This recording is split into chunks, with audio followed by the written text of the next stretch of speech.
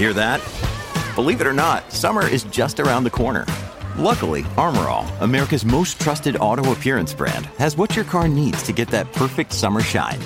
Plus, now through May 31st, we'll give you $5 for every $20 you spend on Armor All products. That means car wash pods, protectant, tire shine, you name it. Find out how to get your $5 rebate at armorall.com. Armor All, less work, more clean. Terms apply. Hey everybody, welcome to the Single Tracks podcast. My name is Jeff, and today Leah and I are happy to introduce you to Single Tracks' new staff writer, Matt Miller. I'm giving him a round of applause. Yeah. Hello. So Matt lives in Golden, Colorado, and he recently joined Single Tracks as a full-time staff writer. So just this past May, he graduated from Metro State University in Denver with a degree in journalism, which is pretty helpful for a mountain bike website like Single Tracks. So yeah, we're stoked to have Matt on board. Today, we're going to talk to Matt, get to know him a little bit better, introduce him to you, our audience, and then also talk about some of the other stuff that's going on here at Single Tracks this summer and looking forward. So, Matt, tell us, when did you start mountain biking? To put a date on it, it was summer 2012, so 6 or 7 years now. So comparatively, not a super long time. My buddy, he got a mountain bike. He had just got out of the Navy, and I had been out of the military for a year or two also, and yeah, I don't know, I just didn't really have any hobbies, and so my buddy got a bike, and I thought it was like the coolest bike I'd ever seen, and so yeah, I went and got a bike also. Nice. Well, were you into like other outdoor stuff before that, or was mountain biking sort of your first thing? A little bit. Yeah, I mean, I was just looking for hobbies when I got out of the military, and so like I snowshoed a little bit and hiked, but didn't really have anything I did like consistently.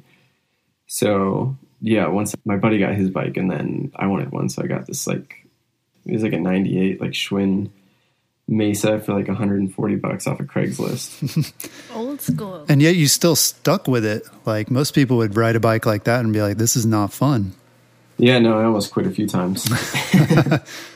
And so what bike did you end up getting? I'm sure, or are you still riding the Mesa? No, actually, I hung on to that one for a while as a commuter bike. Just as a fun little hardtail. I ended up like putting a bigger fork on it when I had it, and fatter tires, and it was a fun little hardtail. So that was like summer 2012. I bought that, and then that winter, my same buddy, he went and bought a full suspension bike, and I went over to his apartment and saw it, and I was like, okay, now that's the coolest bike I've ever seen. And so I had a motorcycle at the time. I don't know, I just wasn't riding it much, and I sold my motorcycle, and I took like a third of whatever I made from that, because mountain bikes are expensive, and I went and bought a 2011 Rocky Mountain Slayer full suspension. And I was just so stoked on buying it. Like at the time, I didn't even realize that it was an extra small frame, and I didn't even care. Whoa. So it was way too small for me. But yeah, it didn't matter. It was just fun to be on it. That following summer, 2013, my buddy and I went out to Moab, and that was just like the perfect place to ride like a full suspension mountain bike and get like a little bit of taste of that freedom of being on a mountain bike. Cool. Yeah, you didn't waste any time. You're just like, there's a bike. I'm going to get it. I'm going to go to like the best destination for mountain biking. Yeah. Hey, jumped right in. Going for it. Awesome. Right. And now you're riding a Gorilla Gravity bike, right? Yep, the Mega Trail. So I got that 2 years ago now, after like years of riding my extra small frame bike and being like, oh, I bet if I got something that fit me, maybe it would be more comfortable and a little bit faster. And so yeah, I've been riding that one a lot, and yeah, I love it. It's definitely the bike for me. Yeah, so that's like a longer travel, enduro-y, all mountain bike. How would you describe your riding style?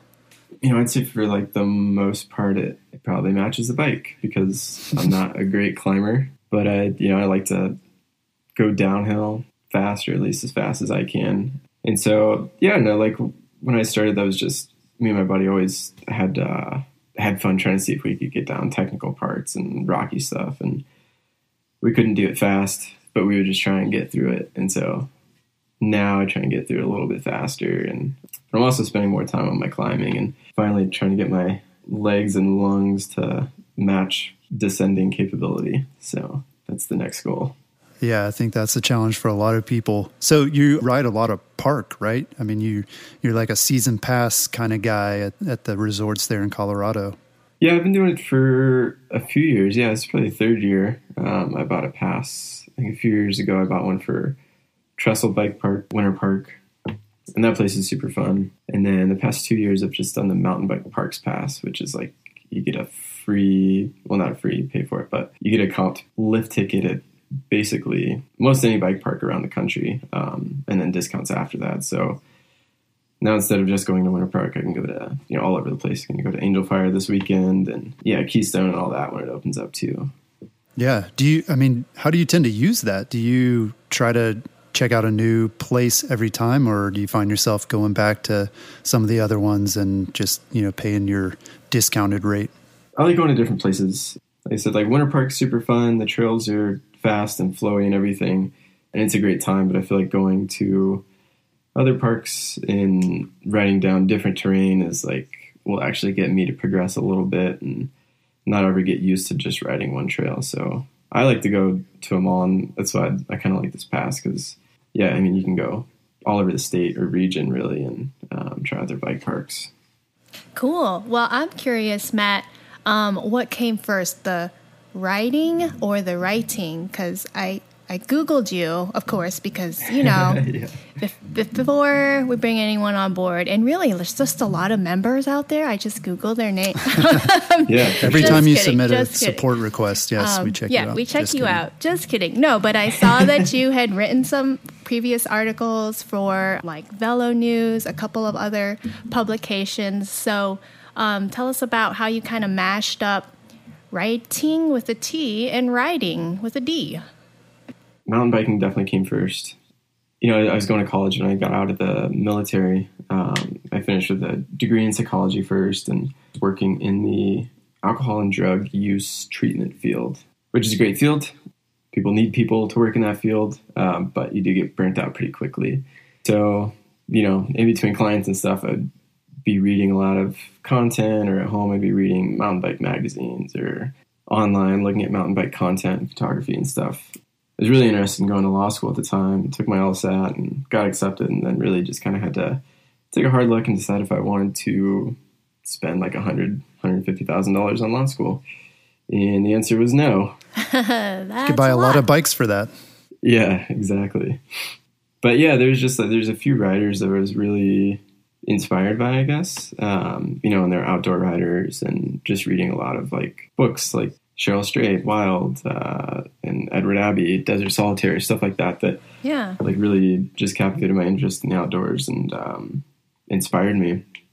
This other guy, Brendan Leonard, he's a outdoor rider that I follow and read a lot of. His stuff is all super inspiring to me, and it was just like, if you're out there riding enough, like eventually something will come out of it. And so, I just wanted to start riding at one point. And so me and my buddy went and rode the Black Canyon Trail in Arizona, and we tried to do the whole thing one day, and it turned into a disaster. But that was like the first blog I wrote about, and I used my girlfriend's Canon Rebel and took a bunch of really bad photos, and then wrote like a pretty bad story, but it was fun, and I had fun doing it. So I kept writing these little blogs, and I was like, I don't know, this would be cool if I could do it and it wasn't so bad. And I was trying to decide between law school, and I ended up looking at a journalism program and was thinking, I can't really decide on much, but if I decide on journalism, then I can sort of write about whatever I want.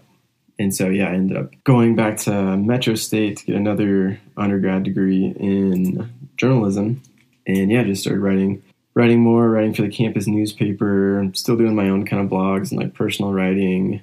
And then just covering different mountain bike events and races and things like that for the campus newspaper and just for classes, and then like a couple of freelance articles I did for some local papers and stuff here, and just kind of kept progressing with that. Cool. Yeah, definitely. I love stories like yours about kind of starting something and wanting to improve and kind of just following your passion. I think that's really awesome that you continued that. And so what kind of stories did you write for Velo News specifically? When I got there, I was looking for an internship, and I had a couple places in mind. Eventually, I found Velo News. I wasn't a big reader beforehand. They cover a lot of pro road cycling stuff. Oh no! Did you have to ride a road bike? Did they force you? No. What did they make you do there? Oh my gosh! Did they put spandex on you? They didn't force me at all.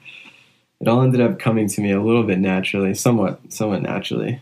But yeah, so I did end up writing about some pro road bike stuff, and they're really devoted to the whole pro road cycling thing, and they like to cover mountain bikes. It's just most of their energy is so devoted to road cycling that once I was interning there, my supervisor editor there was like, hey, you should cover some mountain bike stuff for us. And I was pretty happy about that.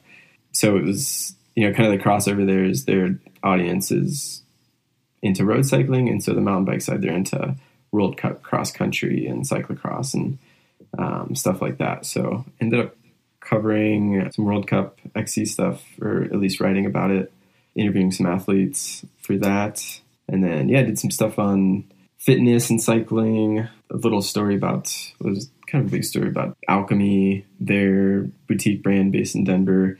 They're probably more so known for their like hand-built bikes and road bikes and gravel bikes and stuff like that. But they just started an enduro team. And so I did a story on how they got that started. So I actually ended up covering a lot more mountain bike stuff than I thought I would over there. Yeah, the things that I read of yours really stood out because, like sort of your investigative journalism approach and interviewing people and like getting to the bottom of the story. And I think that's really cool. And then your photography as well. That's, for our listeners, you're going to need to go on Single Tracks and keep up with us and see the stuff that Matt's posting. But Matt is an excellent photographer as well. And you photographed. Did you go to Red Bull Rampage? Was that one of the events you photographed? Yeah, so again for the campus newspaper, my girlfriend and I went out there in October, and I don't know, we weren't really expecting to even get approved for a media pass, but I went on Red Bull and filled out request for a media pass, and they got back to us and were like, "You're approved," and we were like, "What? Really?" Hey, it's that easy. And so pitched it to one of the guys at the campus newspaper, and they're like, well, yeah, sure. And so we went out there, and the whole experience was just crazy. Yeah, it's just any photographer's dream to go out there and shoot some of these guys, because it's every year it's just mountain bike history that you're watching, and there's just an insane amount of possible photos you can take. And then we did a story on that and interviewed some of the riders, Carson Storch and Pierre Ferry, French rider. Talked to Brett Tippie about his take on Rampage that year, and it was a really cool event. Pretty amazing. Yeah, that's awesome. I mean, that kind of photography too, in my experience, is the most difficult. These guys are moving at high speeds, and like getting the lighting and everything right is so hard. And the stuff that you're able to do is really, really awesome. Yeah, thanks, Jeff. Yeah, it's a fast-moving event for sure. We mentioned you're in Golden, Colorado. How long have you lived in the state? Been in Colorado. Family and I moved here when I was like 12 or something. I think it was in 2000. So I grew up in northern Colorado, Fort Collins, Loveland area, and then moved down to Denver after I got out of the military. That was 2011. And so, I've just been in the Denver area since then, and moved to Golden last year. Nice. So you mentioned, some of the parks that you like to ride. What are some of your other favorite places to ride in Colorado that maybe are a little more pedally? Well, anywhere in Golden, you're starting with a pretty bad climb, no matter what. So I'm pretty fortunate. I live near one of my favorite trails, Apex. So I ride that a bit just because it's so close and so fun. Outside of that, in Colorado, I've ridden some single track in Winter Park that's been pretty awesome. There's a couple trails up near Keystone and A-Basin area that I really like, but you can only ride them, 2 or 3 months out of the summer. So you're on kind of a pinch when summer hits to actually get up there and ride it. Yeah. Any of that high single track stuff is awesome. Yeah. Do you have any like bucket list rides that you still want to check out in Colorado? Haven't had a chance to get to yet? Yeah. Way too many still. I've never been down to like Durango or Telluride. Never been in Vail. Really haven't done any riding in Colorado Springs, which is weird because it's a pretty close one. I mean, you guys could probably recommend some rides for me there. Yeah, definitely. Yeah, Lee and I lived in Colorado Springs for 3 or 4 years, and riding there is excellent for sure. Yeah, sounds like you're probably going to have a pretty busy summer mountain biking for your job, Matt. Oh, my gosh. It's a tough job. It's pretty awesome. Somebody's got to do it. Well, so bucket list of places to ride, pretty much the southern part of Colorado, right? All the extra stuff in Colorado. And what about bucket list for bikes? Perhaps there are some brands listening. So what kind of bikes do you want to test ride and review for us this year, Matt? I want to get on that new Kona Process because it's a pretty gorgeous bike. And it just looks pretty and like really fast at the same time. I know you guys reviewed the Rocky Mountain Slayer already, but yeah, any of Rocky's lineup. Yeah, because I had 2 Rocky Mountain Slayers before, and so I'm just a fan of their bikes.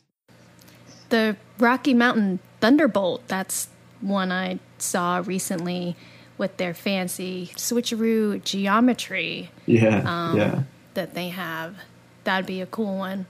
Trek Slash, that looks like a fun bike. It's just a big bruiser, it looks like. That new stump jumper, I would not mind riding that at all.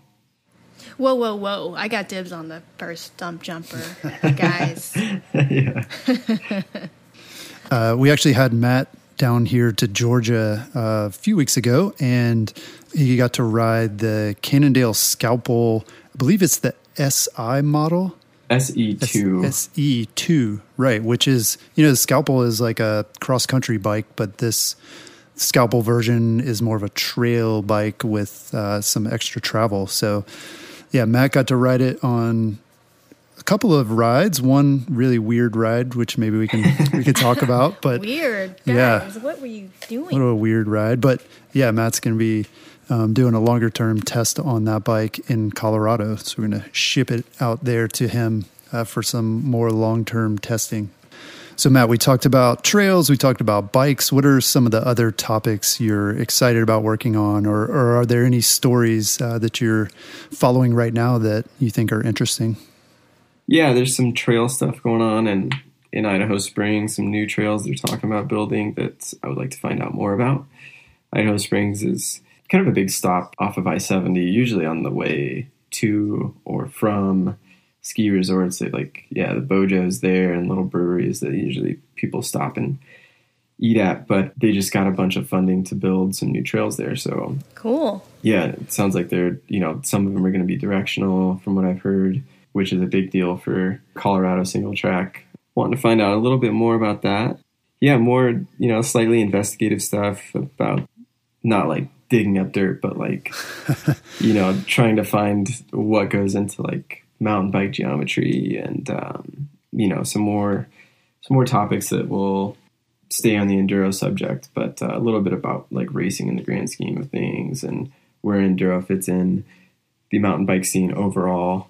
Yeah, I think we talked about, maybe doing a story on bike branding and kind of seeing how people put their brands together to project this image that companies have. I think we're really excited too to explore some of these topics that, we haven't really covered in the past. Racing a little bit and enduro for sure. Those are big topics in the industry and in the mountain bike world, and we're excited to get your take on it. Yeah, I'm definitely excited about it.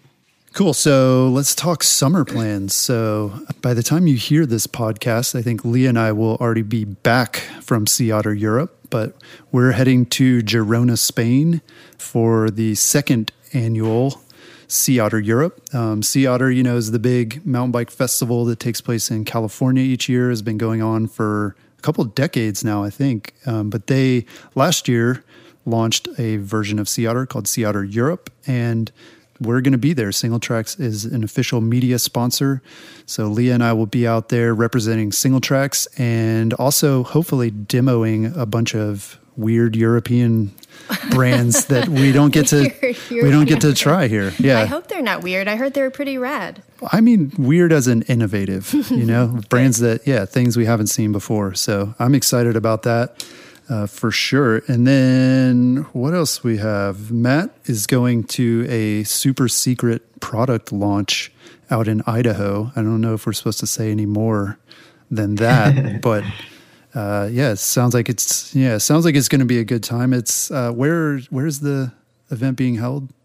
Silver Mountain Bike Park. So going to go test some new product at the bike park there, which I'm not going to complain about. Yeah, that's awesome. Yeah, have you been to Idaho before to mountain bike? No, my girlfriend and I took a trip to BC last year, and we drove through it, and we were actually thinking about stopping at Silver Mountain to ride, but it just didn't fit in our itinerary.